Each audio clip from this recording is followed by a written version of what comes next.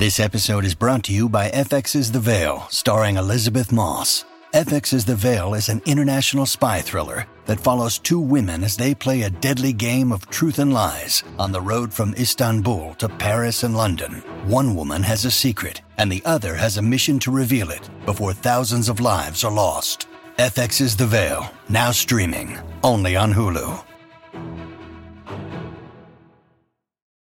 When you need mealtime inspiration, it's worth shopping Kroger, where you'll find over 30,000 mouth-watering choices that excite your inner foodie. And no matter what tasty choice you make, you'll enjoy our everyday low prices, plus extra ways to save, like digital coupons worth over $600 each week. You can also save up to $1 off per gallon at the pump with fuel points. More savings and more inspiring flavors make shopping Kroger worth it every time. Kroger, fresh for everyone. Fuel restrictions apply. Welcome to the New Books Network. Hello, and welcome to New Books in Women's History, a channel of the New Books Network. I'm Rebecca Turkington, and I am so pleased to be joined today by Dr. Rachel Hannell to discuss her new book, Not the Camilla We Knew, One Woman's Path from Small-Town America to the Symbionese Liberation Army. It's just been published by Minnesota University Press. So, Rachel, thank you for coming on the podcast. Thank you so much for having me. It's a pleasure. So Dr. Hannell is a former newspaper reporter and copy editor. She's now an assistant professor at Minnesota State University with a master's in history and a PhD in creative writing. Her last book was a 2013 memoir, We'll Be the Last Ones to Let You Down, Memoir of a Gravedigger's Daughter, which was a finalist for a Minnesota Book Award. So the book that we're talking about today isn't one that fits particularly easily under the category of women's history, but I think it would be hard to pin down under any particular category. It's part biography, part investigative journalism, part creative nonfiction, and it's the story of Camilla Hall, who's a young woman from Minnesota who was one of the 5 members of the Symbionese Liberation Army, or SLA, killed in a shootout with the Los Angeles police in 1974. Incidentally, I worked for many years on gender and terrorism policy, and there was a quote from the introduction of this book that really resonated with my experience in that field. You write that Camilla Hall was, quote, characterized simultaneously as a militant lesbian who wholeheartedly embraced revolution, and as someone inept with a gun who only joined because she wanted to be near her former lover. Reporters struggled to find an easy narrative for her life, and when they couldn't find one, they made one up. Unquote.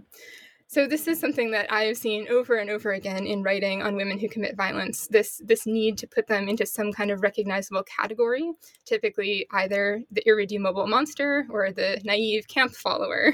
And so the care that you take in this to really unpack the psychological, the political, the historical, and the personal factors that influenced Camilla and her choices is a really welcome intervention. You know, the reader gets to see her as being fully human without explaining away the really disastrous consequences of her actions. So before we jump into this book, tell us a little bit about your own background. What about your previous writing led you to this, and why Camilla Hall? Sure. So you had mentioned that I had worked as a journalist for several years. So by the time I came across Camilla's story, I was still working at my local newspaper.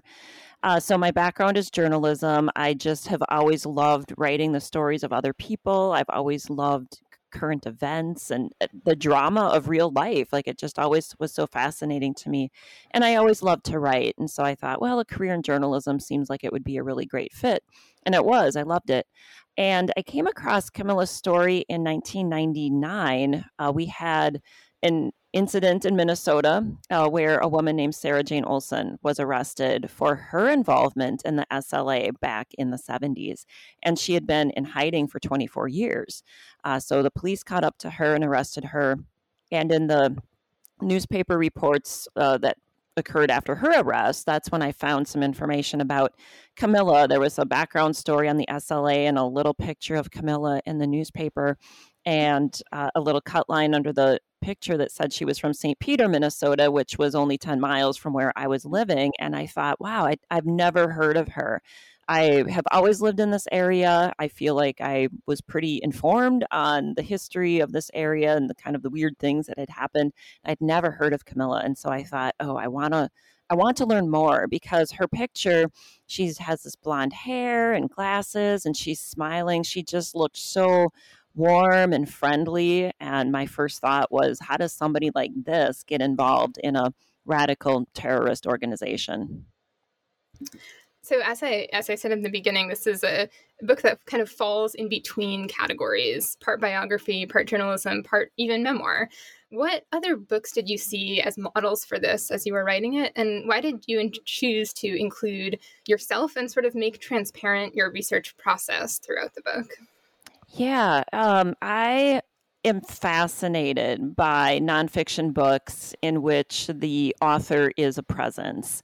And when I did my PhD in creative writing, and I did it through Bath Spa University in the UK, it was such a wonderful opportunity to not only produce this creative work as part of my dissertation, but also to do some critical research that accompanied that went along with it. And so I really wanted to investigate the role of the narrator in writing a biography, so that first person voice. And so I was really fortunate to be able to dive pretty deeply into that and see examples from, centuries ago up through modern examples. But the two books that really informed how I wanted to approach this book are The Immortal Life of Henrietta Lacks by Rebecca Skloot and Into the Wild by Jon Krakauer. So in both of those books, the authors were on the search of somebody who there was very little known about their lives. And in both cases, kind of these huge gaps existing. For Henrietta Lacks, there just was not much documentation about her life at all. And with Chris McCandless for Into the Wild, he was by himself. He went on this adventure by himself, for years at a time, and was in contact with very few people and clearly didn't leave documents behind. I mean, very rarely. So those two were really good models, and I appreciated how we got the narrator's voice. We saw the narrator on the search for these people and what compelled them to do the search. And I just love knowing why the writer is interested, why it's so important to them to find out about this person. And I just really wanted the reader of my book to get that sense of discovery along with me. Well, it makes it really fun being able to peel back that surface a little bit. And let's actually zoom even further out, just for listeners who don't know about the SLA or even really about the status of domestic terrorism in the US in the 1970s. Could you talk a little bit more about the broader historical context here? Who are the SLA? What's the context in which they emerge? Why are they so notorious? Sure. So the SLA was really born out of that very heady time in U.S. history in the 1960s, where you had all sorts of protest movements. The Vietnam War was raging, so people were protesting our involvement in Vietnam. There were a lot of protests regarding social rights and racial rights. And while some gains were made by the end of the 70s or by the end of the 60s, you had the Civil Rights Act, the war. By the early 70s, the war is starting to wind down. There's still this group of people who are still really, really committed to revolutionary thought. Most of the others at that point, they'd gotten older, they got married, had families, they kind of passed off their 60s protest as a kind of youthful adventure. But by the early 70s, there's still this really small but really core group that is saying this is not over. We're still in Vietnam. We still have way too much progress to make for, racial equality or social equality. So the people who remained, who were committed, were particularly committed, and they were particularly radical. And so the SLA comes out of that. So by early 1973, there's a core group of maybe 4 people who are writing these communiques and manifestos for this new group, the SLA, and their vision for what they wanted it to be. So they really became notorious because they were so violent. Really a lot of the protest movements in the 60s were relatively peaceful. And by the late 60s, early 70s, you start to see the groups who do remain are becoming more violent with bombings and that kind of thing. But the SLA, their first action was to kill Marcus Foster, a Black school superintendent in Oakland, which seemed really bizarre for a group that wanted all this racial progress. Why would their first target be a Black man? And then certainly most notorious for the kidnapping of newspaper heiress Patricia Hearst in February 1974, which gave them worldwide attention. Mm-hmm. So, as you said, like Henrietta Lacks, like Chris McCandless, this is in a lot of ways a biography of just a regular person. And that brings with it a lot of challenges of finding ways to get at their inner lives. So how did you go about that with no archive? How did you find these sources beyond these very thin and often salacious narratives that you find in the press? Right. Well, I was very lucky in that Camilla's father, the Reverend George Hall, had left some documents in archives at Gustavus Adolphus College in St. Peter, where he had taught for several years. He had taught religion and theology. And I think because that is the place where he had spent the most time, the Halls were a very itinerant family. They moved around a lot because of his job as a pastor and a professor. But they were in St. Peter for the longest amount of time. So I think he felt a special tie toward that college. And I also felt, he's kind of a historian. He's a scholar. And so I think he was a man who really understood that we need documentation. I want to leave these things behind, and I want to leave them someplace where people will take care of them. So in that archive, there's not very much, but I had some letters to start with. I had some writings that George Hall did. He had written an unpublished memoir after his wife had died. And there were some other materials in there that at least gave me a start. And so as I started digging, started writing a blog, then I just would uncover more and more. Suddenly I had people reaching out to me because, they knew Camilla and things like that. So it really was a snowball effect. And I always thought I never had enough, right? Like as a historian, you think, oh, I never have enough. But when I finally sat down with it all and pieced it all together, it was enough for at least what I wanted to do. Mm-hmm. Well, let's jump into that story that you were able to tell then. So you start in parts 1 and 2 of this book of sort of chronologically going through Camilla's life. So let's start at the beginning. What was her childhood like, her early adulthood? How did she grow up? Yeah, so she grows up in St. Peter, Minnesota, small town. I mean, at that time, maybe 6,000-7,000 people, quite small, but with this Lutheran college. So she grows up there and, just kind of living your typical Midwestern life. But one thing that really marked Camilla's life as a young child were sibling deaths. So this is really what sets her apart as she's growing up. Just a very, very tragic story. So she had a brother who died when she was 3 years old. Unexpectedly, it just seemed like he had some kind of virus that attacked his heart and he died. 3 years later, her other brother died of what appeared to be a genetic kidney condition. So then it's just Camilla and her sister Nan. So they're growing up together. But by the time they get to high school, when Nan is a freshman and Camilla is a senior, Nan dies. So she seems to also have this kidney genetic condition. And Nan had a lot of health problems growing up too. So by the time Camilla is 17, she's the only one left in the family. And it just really is so tragic. But this is a family, faith is very important to them. They're Lutheran. So they really have that mindset of being stoic, not talking a lot about emotions. It's very much like, well, we have faith in God. We're just going to move on. We're just going to plunge right headlong into life and really pick ourselves up. But I think while that on the outside is, a good way to maybe go about your life, I think that grief in that family was really unresolved, and I think ended up deeply affecting Camilla. How could it not? Yeah. So after that, when she leaves for college, what kind of life does she start to build for herself outside of her parents? Yeah, so she and her parents are disconnected at a pretty early age for Camilla, just in terms of distance.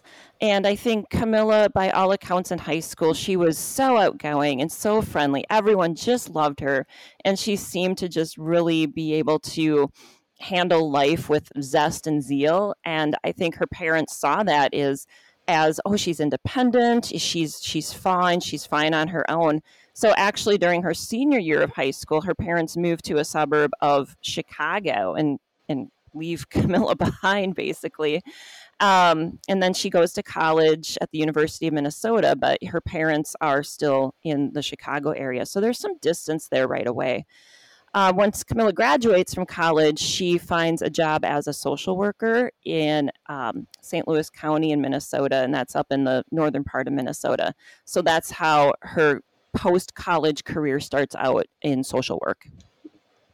And I really liked how you show these different moments in Camilla's early adulthood where she has this real idealism about something that kind of comes straight up against the wall of reality.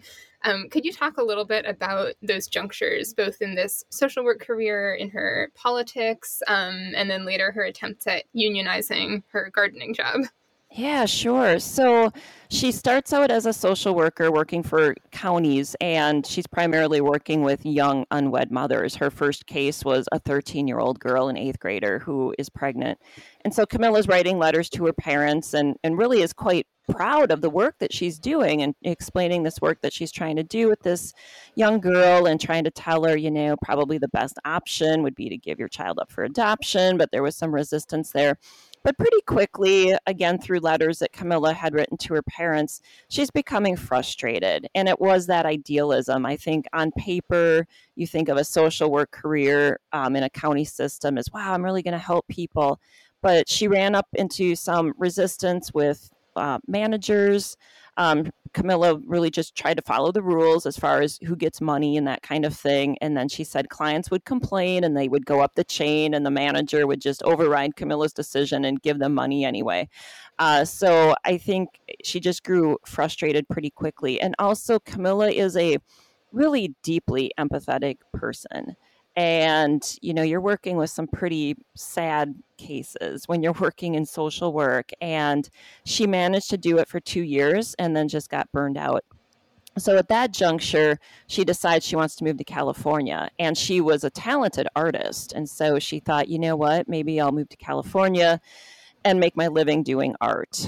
So she was able to do that for a little bit in Los Angeles. And then after about a year, that dried up. And so she said, well, I'm going to pivot. I'll go to Berkeley and see if I can make a living there doing art. And that only worked for a little bit. And so she pivots and she says, well, I love the outdoors and nature. And she gets a gardening job for a parks district. And then at that point, women were only temporary workers. And so she was really working hard in 1973 to try to get the parks district to hire these women on full time. Well, that didn't work. And so this is the end of 1973. So my theory is that because of that disappointment, she was out of a job. This unionizing didn't work out. I think that is when she got back in touch with her friend in the SLA and decided to once again pivot, but pivoted to this really radical group. Well, that's a great transition to part 2 of this book, which sort of chronicles Camilla's path towards the SLA. I'm interested in why you think she would have been an attractive recruit for them, as well as sort of why she would have been interested in their goals. Sure. So Camilla was really an outlier. If you do any kind of reading about the SLA, it's really clear who the leaders were, and it's really clear to see kind of how it was basically like by 1973, early 1973, you have kind of 2 separate circles of people who are kind of doing the same thing, and then they come together later in the year as the SLA. But at any one point, Camilla is not a part of either of those 2 groups. She really is an outlier. So it's hard to know exactly when she was recruited to join. But I do have a theory that it maybe was in the summer of 1973. And the reason for that was perhaps because Camilla actually had some money. So at this time, the group is very small. It's very ragtag. They have a couple of members who have money. And then there's a falling out. And so the money tree dries up because the one woman who kind of was funding them decided to leave the group. So Patricia Soltysik, who had been Camilla's lover, she had been the first person Camilla met when she moved to Berkeley, and they had an on and off relationship for a couple of years. At this point, the relationship was off, but I think Patricia Soltysik might have been thinking about, okay, who do we know? Who do we know who maybe has some money? Who do we know who is into these ideas and would not be opposed, opposed to radical ideas? I'm just wondering if maybe Camilla was approached initially during that time just for money, because nobody in the SLA at this point was working. Camilla was the only one who had a job. She had some money coming in through a trust fund as well.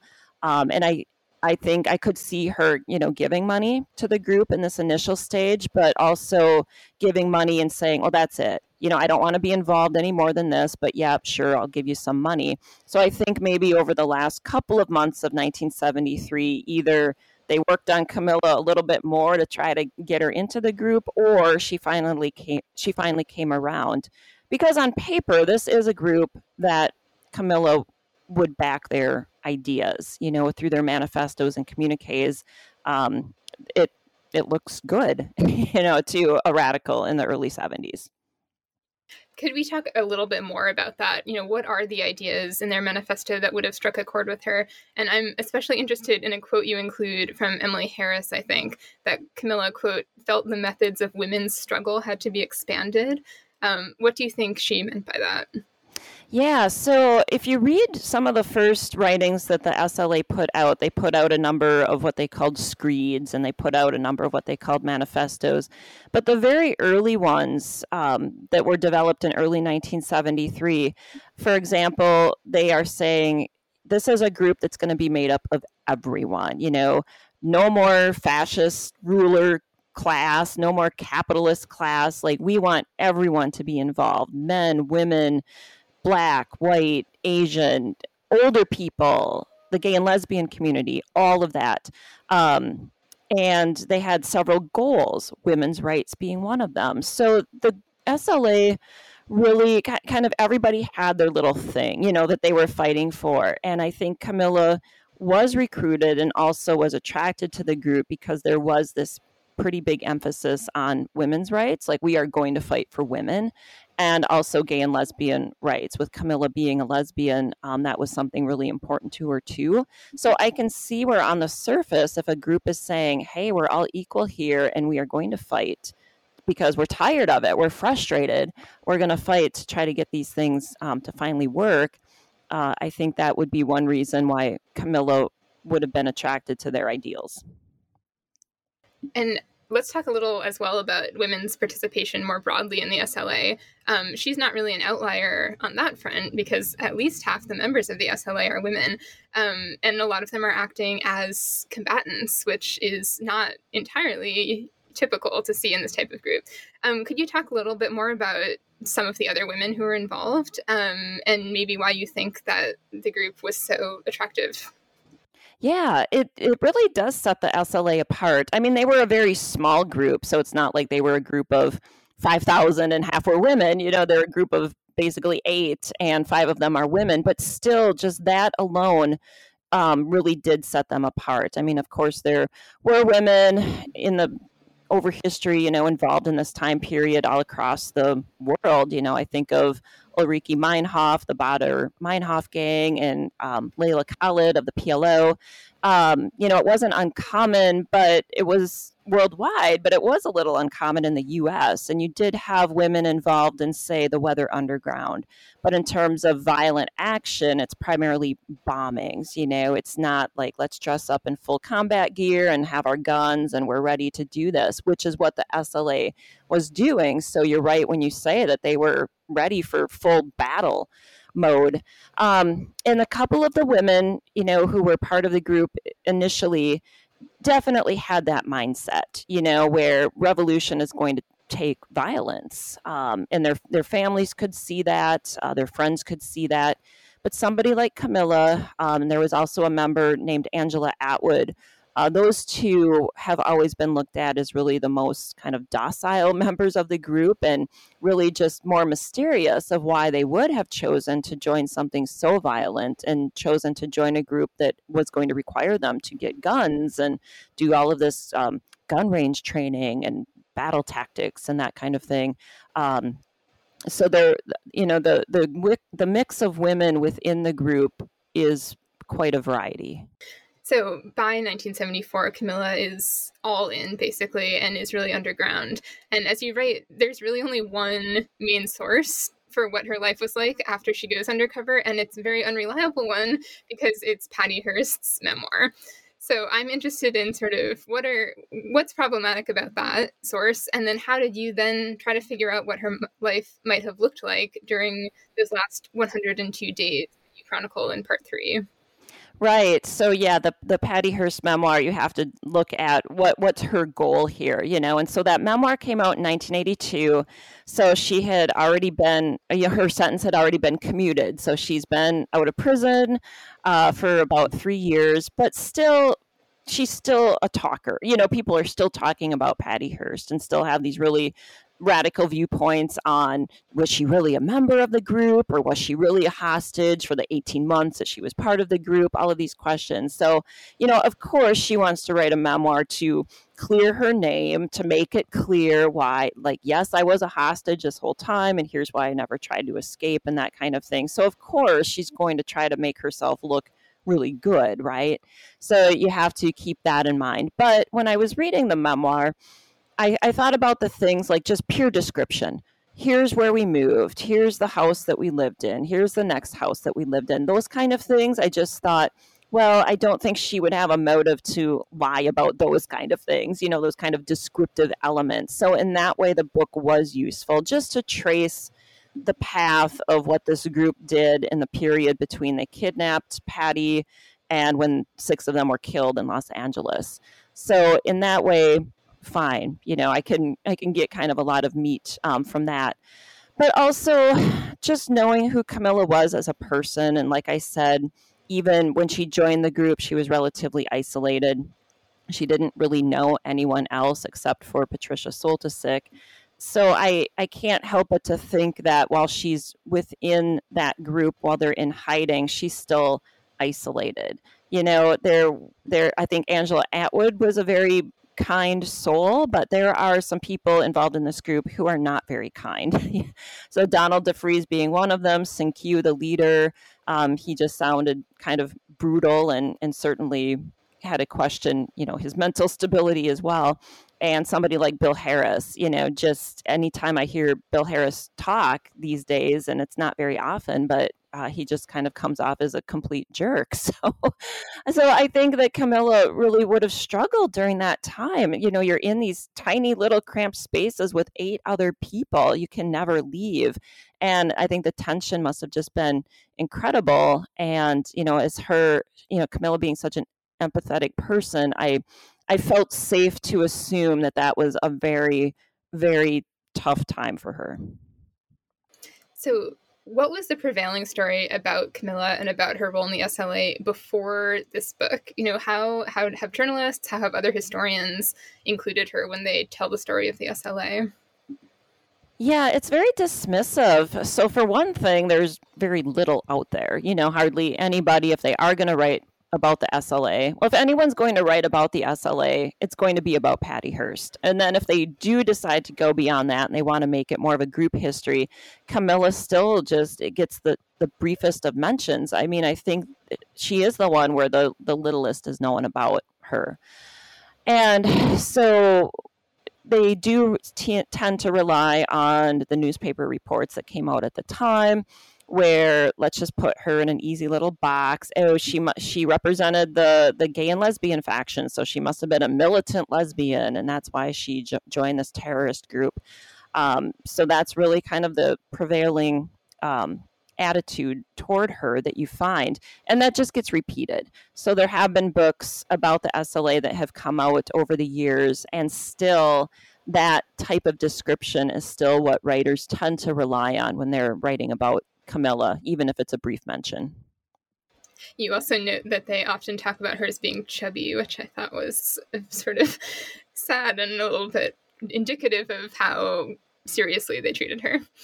Exactly. Yeah, she was often cast as heavy or overweight, and I really can't figure that out. There had been one time in her life where she was a little bit on the heavier side, but even in letters she's writing to her parents once she's settled in the Bay Area, she's hiking 10 miles, she's taking karate lessons, she's telling her parents, wow, I've lost a lot of weight.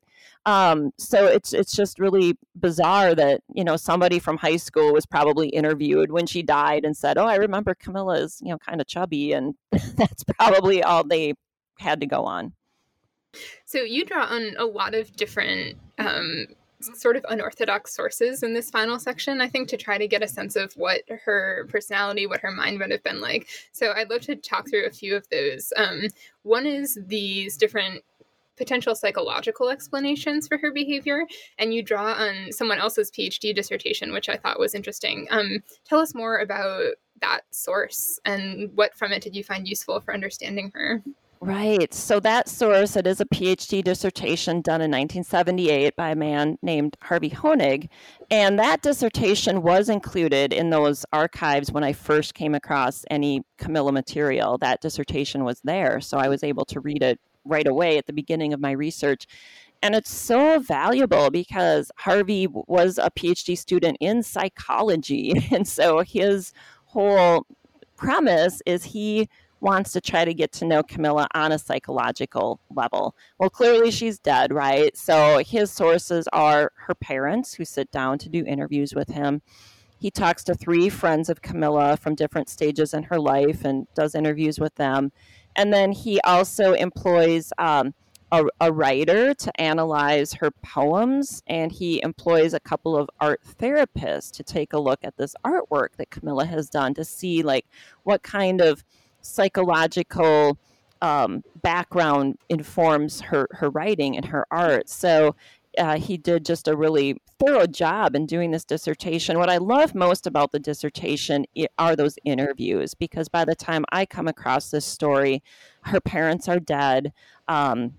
And so to hear their voice, I mean, the transcripts are right in the dissertation. So to hear them being interviewed and answering questions that I too would have asked had they been alive, it's just like they were still alive. They just came alive through the page. So without having that, this would have been a very difficult book to write. And I thought that using her poetry and her art as a source was also a really interesting one. What did you learn about her, do you think, by diving into that visual work, either from the psychologists who are profiling it or even just your own time spent looking at it and reading it? Yeah, so I'm no expert, in art, art or poetry for that matter. But even somebody like me, when I do take a look at her art, for example, she does have 2 very distinct styles. And so there's one style that is very calm and placid, and it's kind of even whimsical, like these little line drawings that she does. And then she has some more illustration type of work where there's often very menacing figures, or there might be a bigger monster type of figure chasing a smaller figure. And it does become clear that, wow, it seems like this is a person wrestling with kind of two very different sides of her, and maybe that more public side and maybe that more private side.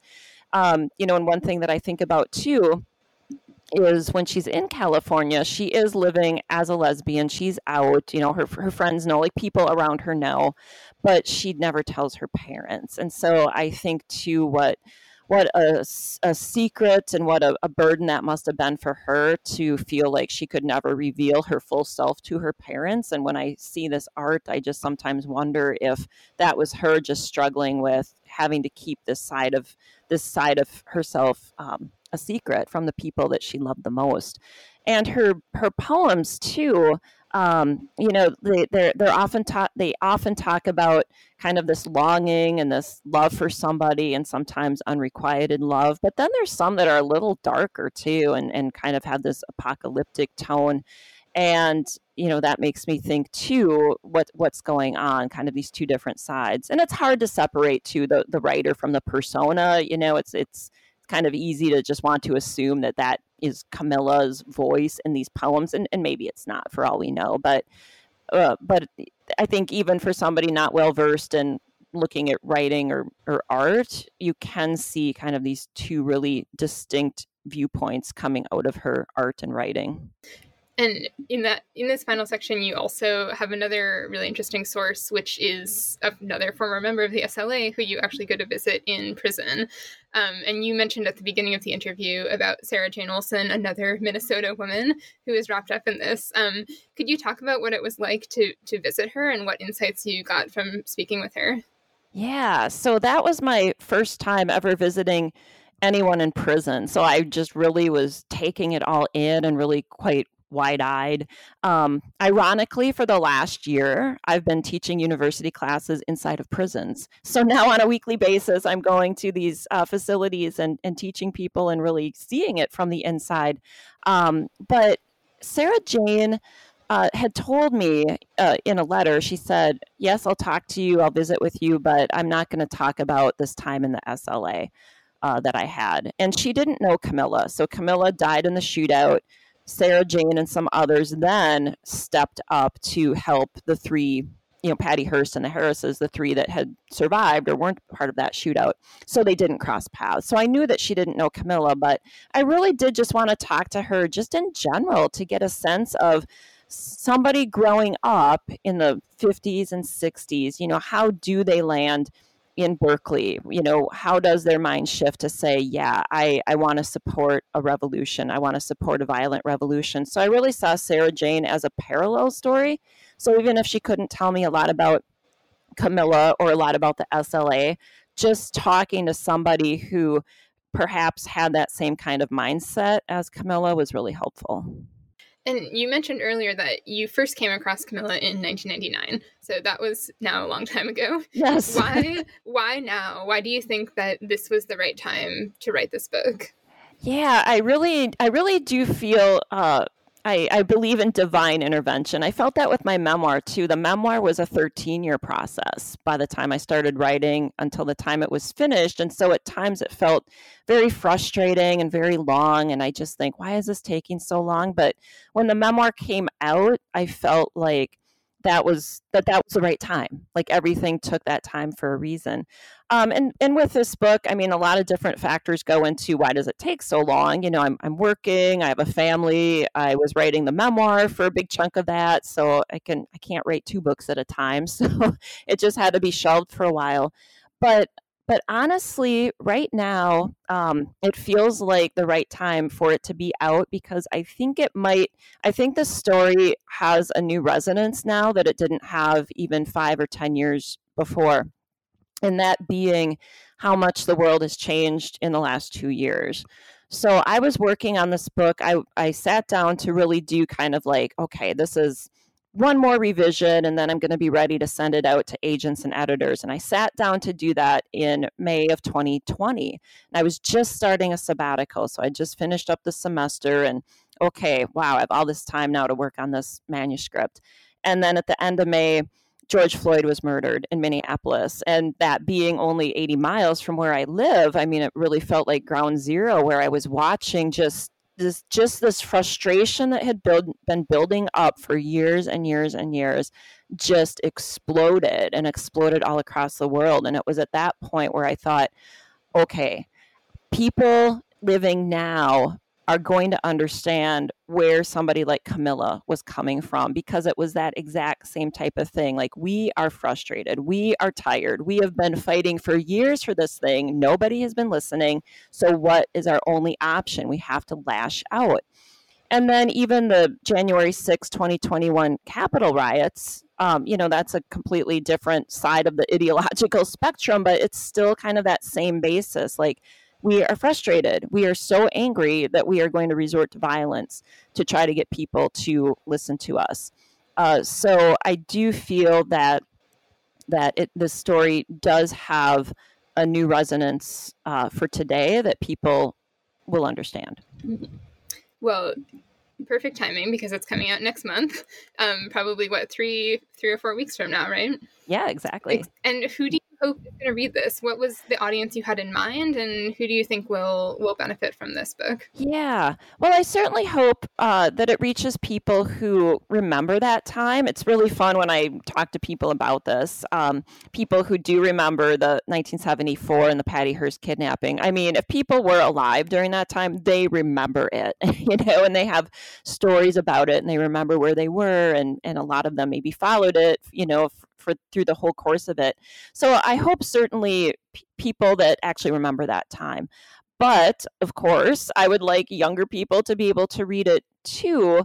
I think anybody who is interested in, say, true crime, anyone who is interested in really kind of those psychological stories of why do people do what they do, I hope that it would get that kind of audience.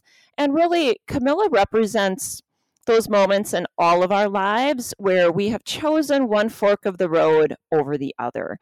And that's something that I write about in the book too. I think of myself as compassionate and empathetic, and I want the world to be a better place, and I care about people who are struggling. But, what am I willing to do? I mean, could I, if I had a background like Camilla, could I have made those choices too? Because, of course, when we make choices, we don't know how bad they might be. So I hope that people would read this book too, just to get a better understanding of why somebody like Camilla made the decision she did. But, maybe people can even use this story to reflect on their own lives as well. Absolutely. I think what we talked about earlier in this, about these sort of shallow narratives for especially women, but really all people who end up in these kinds of situations, it makes them seem so monstrous and far away. But as you show here, these are really things that could happen to many of us. And it's helpful, I think, to realize how, there but for the grace of God. Yeah, exactly. But I think that's one reason sometimes we see those narratives that come out, like those really easy, shallow narratives, because it's like we don't want somebody to seem too close to us. We don't want to be able to identify with them. We want to just put them, over there in that little box. And, that's where the crazy people are. So there can be something frightening about thinking, wow, maybe I have more in common with this person than I thought. But I think that is important, though, just to understand that we all do have a shared humanity. Absolutely.